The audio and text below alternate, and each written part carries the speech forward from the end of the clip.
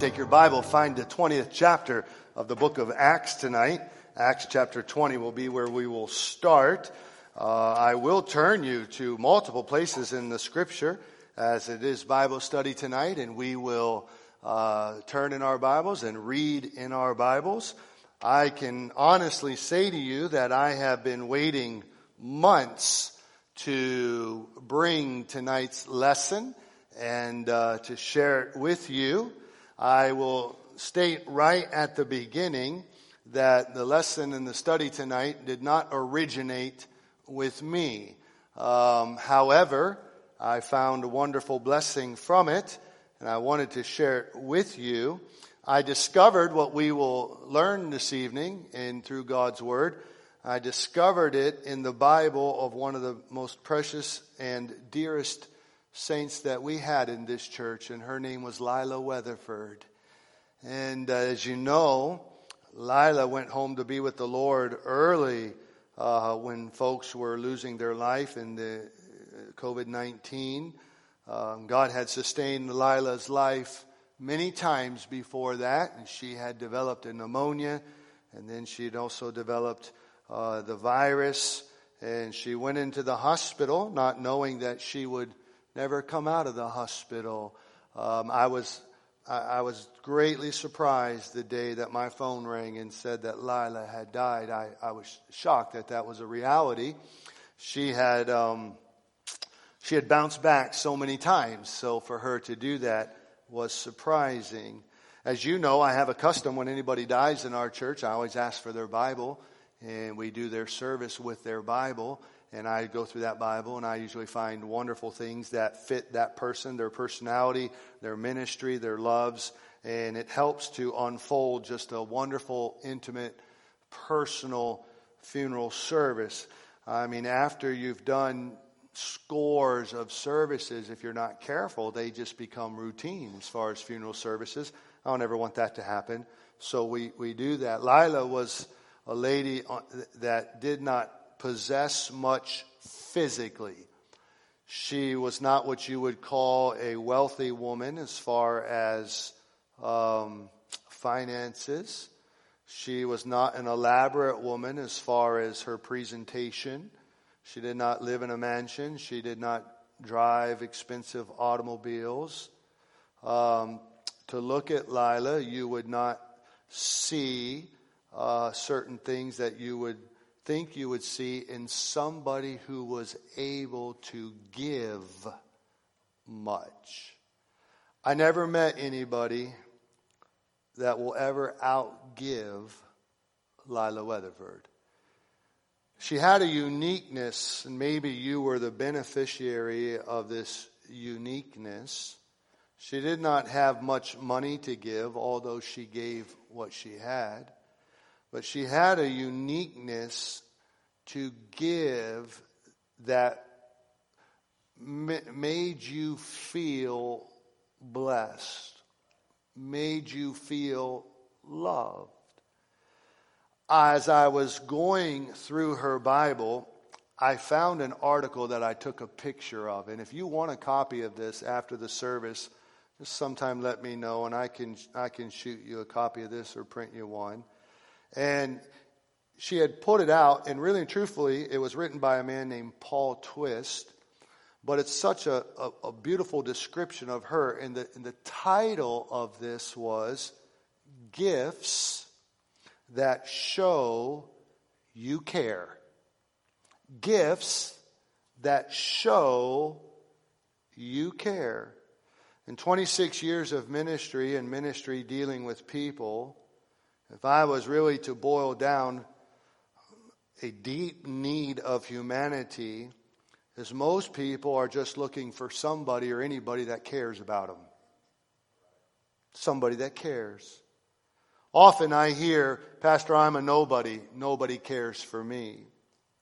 Often loneliness begins, or the path of loneliness, which leads to isolation, begins with the thought, nobody cares about me. That's what makes that verse so beautiful about the Lord when Peter told us to cast all our care upon Him, for He careth for us. You might be here tonight, you might be listening to me online, and you're that person. You're that person that thinks nobody cares about you. You're the person that comes to church and feels like everybody else has somebody, you have nobody. You're the type of person that you feel like everybody has a conversation and you're excluded. You're the type of person where you think nobody thinks would miss you, therefore there's no reason for you to go. You're the type of person that there's no reason for you to share your burden or your need because you don't think that anybody cares. I got news for you. God cares. And He cares wonderfully. Pastor, I know God cares, but I need a person to care. I think that's a fair statement. I think that's a fair need.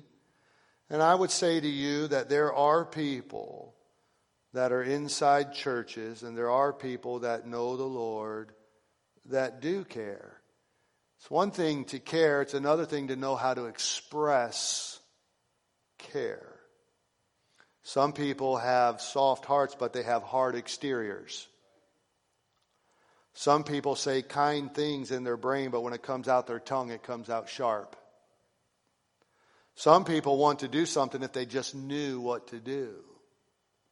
Some people would like to show care, but they don't think they have anything worthy to give. And so we're in the Christmas season, and we're in a time when many people are racking their brains these days and trying to think of the perfect Christmas gift. I'm not sure the perfect Christmas gift exists apart from Jesus Christ. He was the perfect Christmas gift, wasn't He? You'll drive yourself nuts trying to find it at the Sawgrass Mills Mall. It's not over there, I promise you. I've looked. A gift under the tree can be a thoughtful expression of love, thoughtful expression of esteem for another person. But I want to submit to you tonight, and I want to challenge you tonight, that there are other gifts that can be given that I would submit are more valuable to the giver and to the receiver, and they cost no money at all. And so there are 8 of them. I have 22 minutes. I would like you to take a pen, and I would like you to write down these gifts. Very practical, very simple. As far as the communication, the deliverance of the gift that shows that you care, will put a demand on you as the giver. These are not gifts that are easy to give in our humanity or in our sinful nature or in our personality, but they are gifts that believers can give, and they are gifts that even non-believers can give as they think about them. They are selfless, they're sacrificial, and I would submit to you that they are extremely powerful to show care. In Acts chapter 20, verse number 35, the Apostle Paul here is speaking. He's called all the preachers together to encourage them in Ephesus. And you can read the chapter for yourself. When he comes over here to verse number 32, he says, "And now, brethren, I commend you to God and to the word of His grace, which is able to build you up, and to give you an inheritance among all them which are sanctified. I have coveted no man's silver or gold or apparel. Yea, ye yourselves knoweth that these hands have ministered unto my necessities and to them that were with me. I have showed you all things, how that so laboring you ought to support the weak, and to remember the words of the Lord Jesus, how He said," and would you read that out loud with me? "It is more blessed to give than to receive." If you found that to be true, would you say amen? What's unique about this is I can't find anywhere in the New Testament where Jesus said this in the Gospels. Now, I'm not saying that to state that He didn't say it. Of course He did. He gave divine revelation to the Apostle Paul. The Apostle Paul tells us about that when it comes to the Lord's Supper. But I find hints of it in the book of Matthew where He talked about giving. But you won't find this quote, "It is more blessed to give than to receive," anywhere than in the book of Acts, chapter 20, verse number 35. But if you have ever given to somebody who is in need, you know of the blessing. And so in these days, as we're searching for the perfect gift, which usually costs an exquisite amount of money, let me give you some precious gifts that will cost no money for you to give. Are you ready? Do you even want to hear them? Okay, there we go. Number one, the gift of affection. The gift of affection. Go in your scripture, if you would, please, to 1 John. 1 John is at the end of the New Testament. It's near the back of your Bible. Let me read you a passage here. For your sake, write down 1 John chapter 3, verses 14 to 18. John writes it this way: "Marvel not, my brethren, if the world hate you. We know that we have passed from death unto life because we love the brethren." This type of love is a spiritual love that is only enabled by the Spirit of God into the believer. This type of love is evidenced that we are Christians. He, verse 14, that loveth not his brother abideth in death. Which means if you do not have the ability to love sacrificially, it questions whether or not you know God. Whosoever hateth his brother is a murderer. I think we'll just pause right there. Tell me you don't hate your sibling. Tell me you don't have a sister somewhere you don't talk to anymore. Tell me you don't have a brother you hate his guts. Whosoever hateth his brother is a murderer. Keep reading. And ye know that no murderer hath, say those two words, eternal life abiding in him. That's interesting. Pastor, does that mean if I've killed a man that I'm not a Christian? No. David murdered a man and he knew God. But a non-repentant murderer who is a person with habitual anger and murder in his heart is usually evidence that eternal life is absent.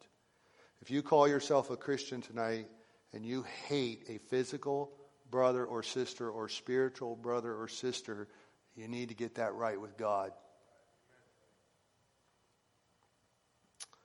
Hereby perceive we the love of God, because he laid down his life for us. We ought to lay down our lives for the brethren. Now watch verse number 17 and 18. But whoso hath this world's good and seeth his brother, this could be your spiritual brother, your physical brother, seeth his brother have need, and shutteth up his bowels of compassion from him. There's a question. How dwelleth the love of God in him? My little children, let us not love in word, neither in tongue, but in what class? Deed, and in what? Truth. The gift of affection will cost you no money at all, but it is a valuable gift. Prior to COVID, it could be an appropriate hug, a pat on the back. It could be an expression. I would submit to you this Christmas season, child of God, that there are people out there that have nobody to love them.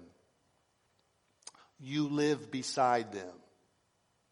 They're in your building. They're part of your condo commando, for those of you that live in those type of places. These are the people that bark at you every time you leave a light on, don't take the trash out. These are the people that harp on you where you park your car. These are the people that scour and scowl. These are folks that you look at and you can just see the effect of non-affection in their life. I would submit to you that at this time of season, we are celebrating God's gift of affection through Jesus Christ. It's a gift you could give. A gift of love. A gift of affection. I think you can see this play out in the list. Number 2, what about the gift of listening? This is precious and so practical. James chapter 1, verse number 19. Don't turn there. You go to Proverbs chapter 18. I want you to see Proverbs 18 because there's some powerful truth to that. James chapter 1, verse number 19 tells us as believers that we are to be swift to hear and slow to speak. Listening is a precious gift. It is a precious gift to possess, and it is a precious gift to give. I don't say this often, and I don't say this to anything other than to identify God's gift. I have this gift. I don't know that you can pastor without the gift of listening. Sometimes Beverly says, "What did you do all day?" "I listened." She says, "Good, I want to talk." I'll tell her, "I'm off the clock." She says, "Find your own dinner. Who are you going to sleep with tonight?" All these kind of things.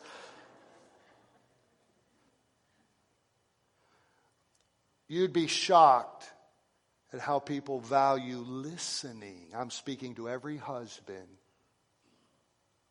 I'm speaking to every parent.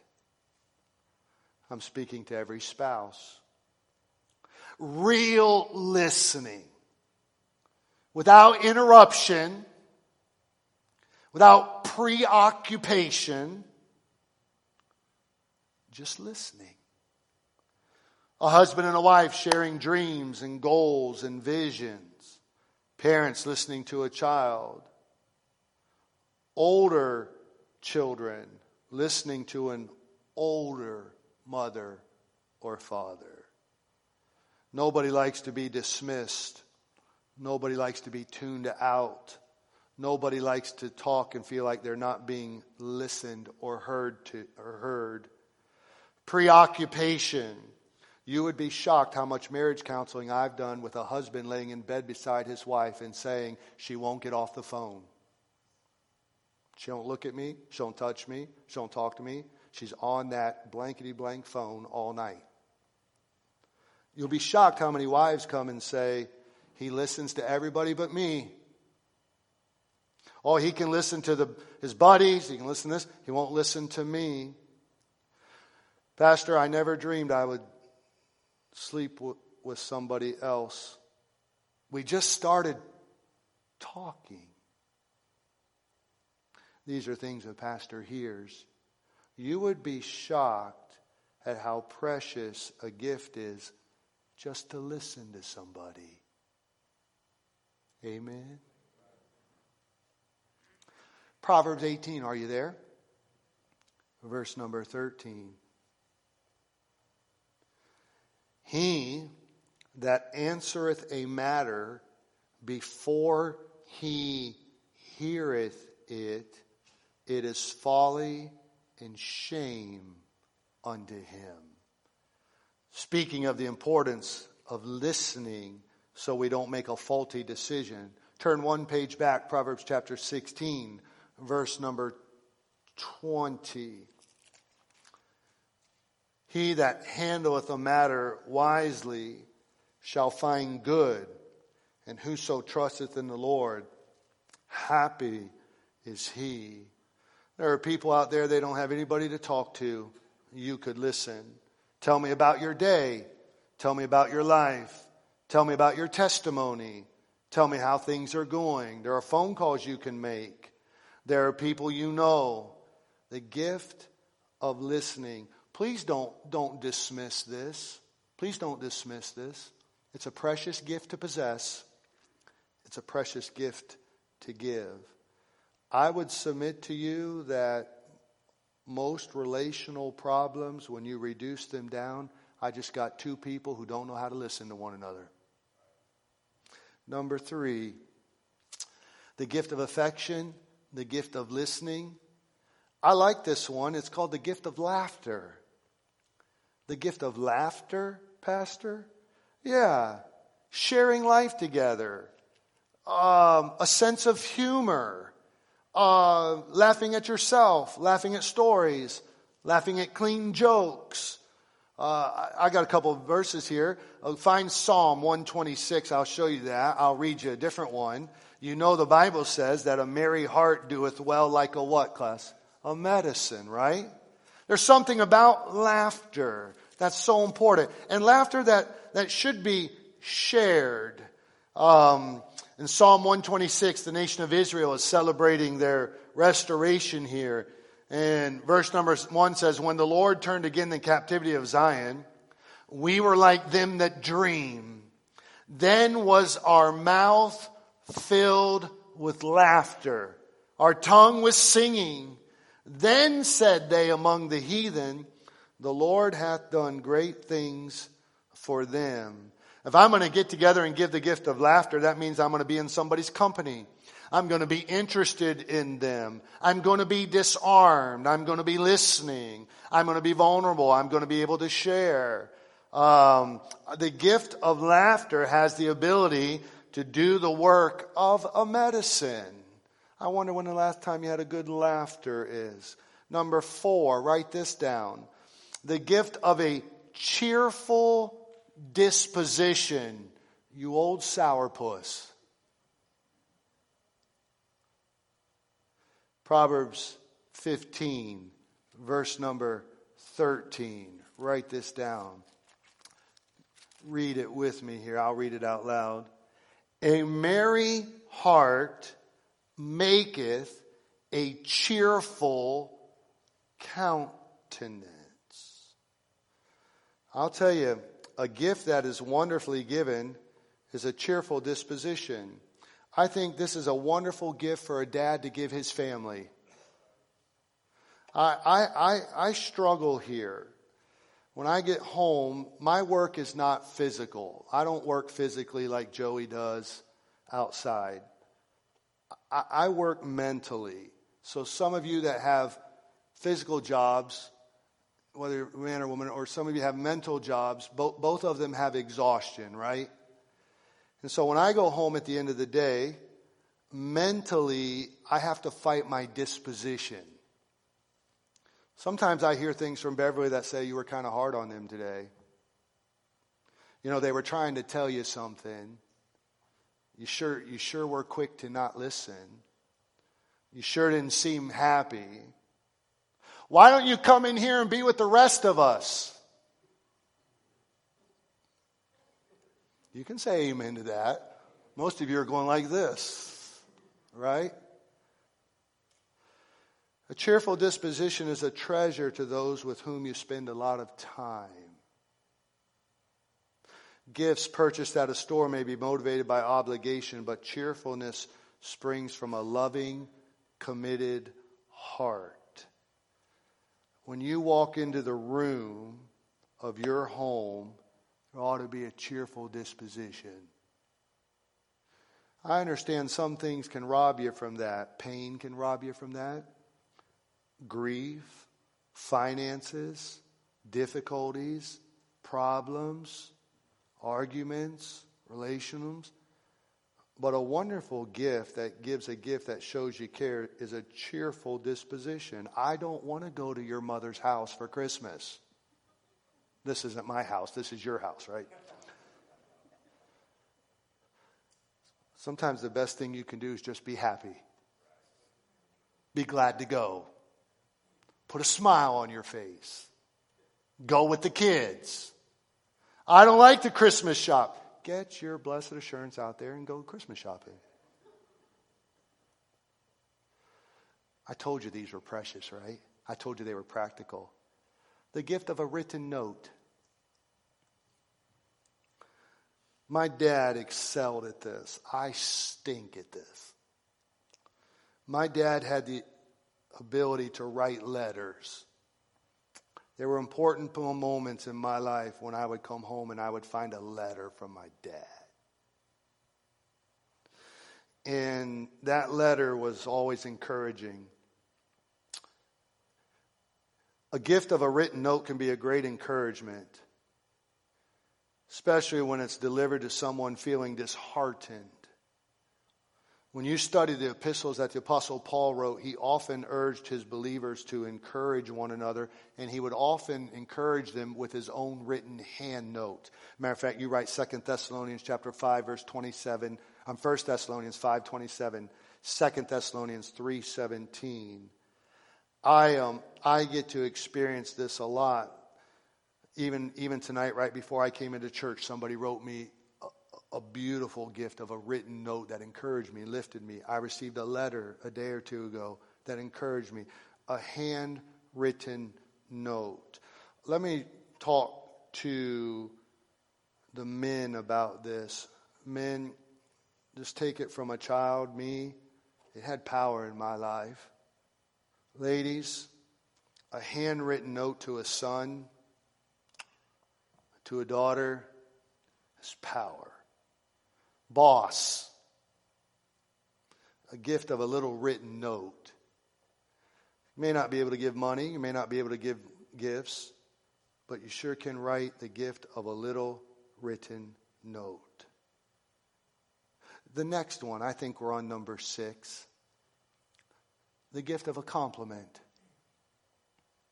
The Bible says in Proverbs chapter 25, verse number 11, a word fitly spoken is like apples of gold in pitchers of silver. A heartfelt appreciation, expression of gratitude, not flattery. When you study flattery in the Bible, it's never honest. It's always dishonest. Won't warm the heart of the person receiving it. Everybody likes to have a compliment.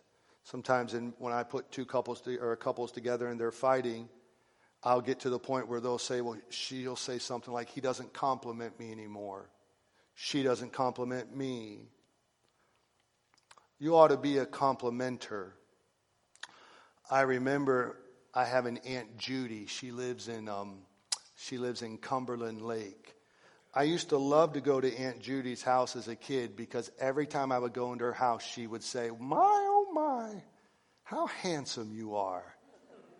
And I had, I'm just kind of spilling my guts tonight, but I had horrific acne when I was a kid. Horrific. I mean, so bad I wouldn't even want to go places. And I had other things that were difficulty in my physical appearance. Pastor, you still do. Keep that to yourself.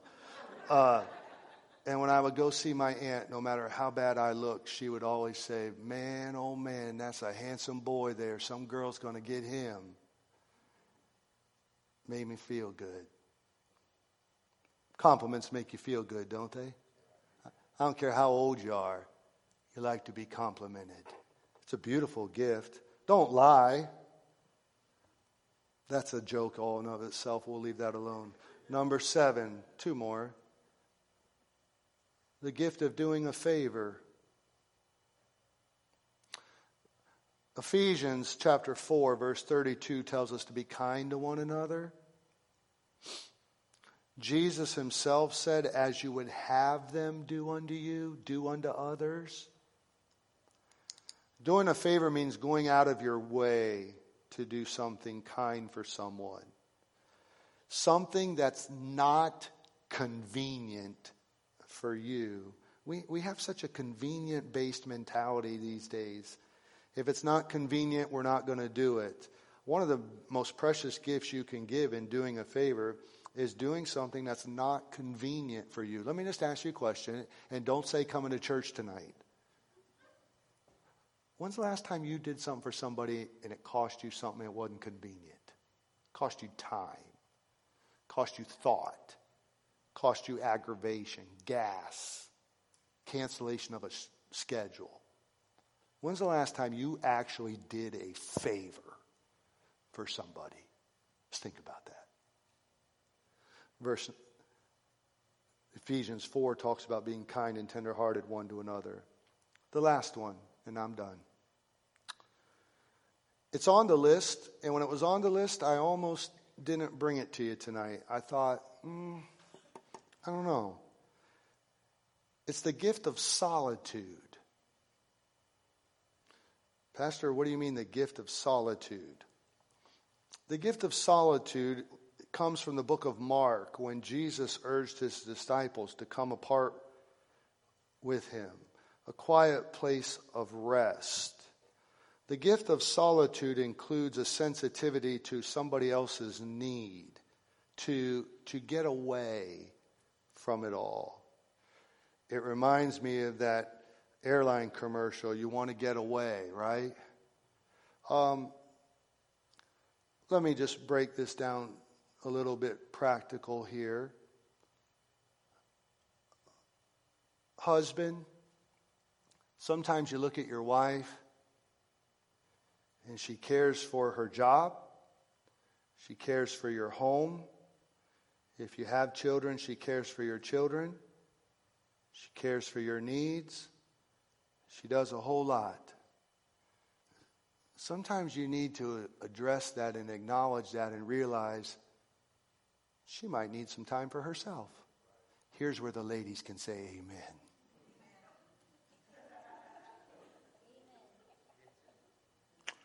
Ladies, sometimes you can see that your husband works hard, takes care of the house, outside, inside.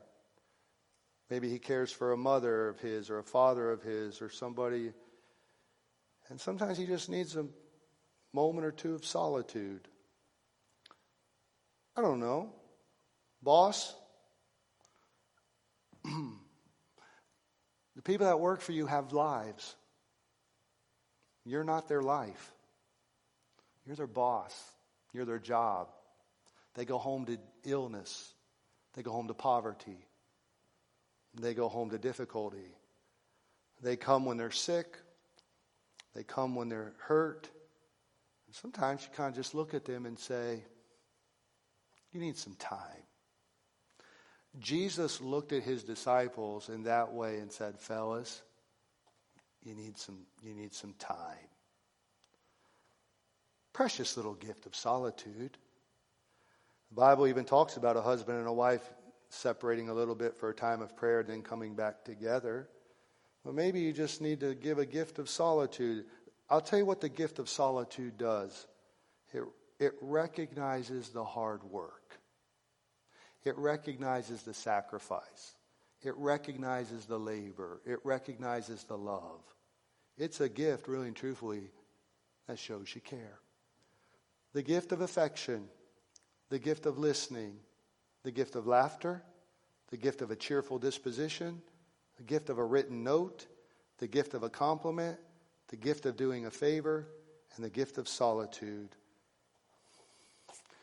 I would say that Lila Weatherford embodied these things, and we could learn something from that. Amen? All right, so I challenge you. My last challenge. Every one of you have written in the list, and you're looking at the list, and you went,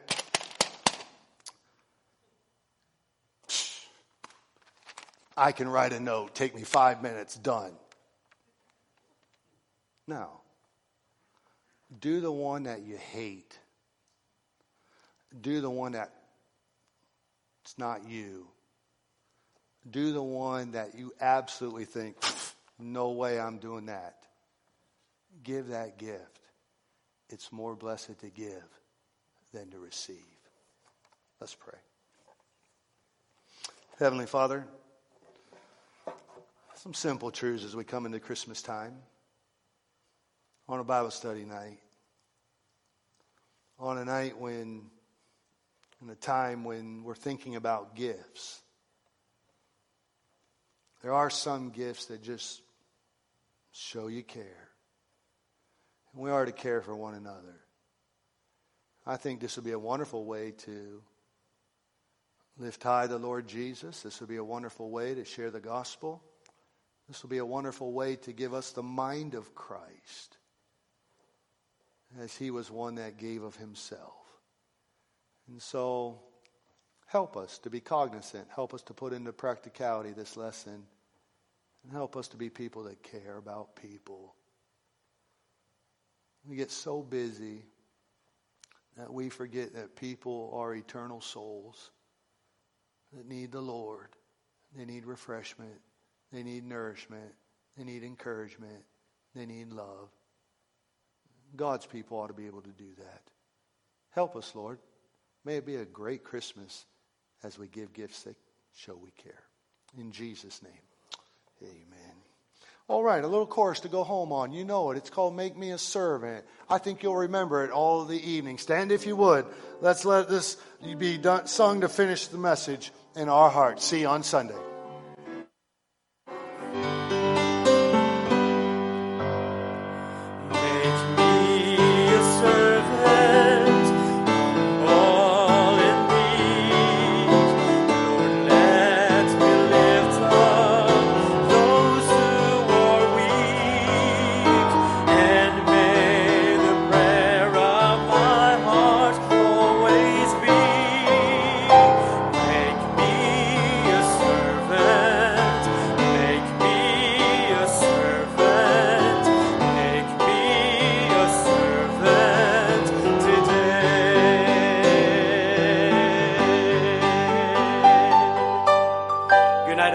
God bless you.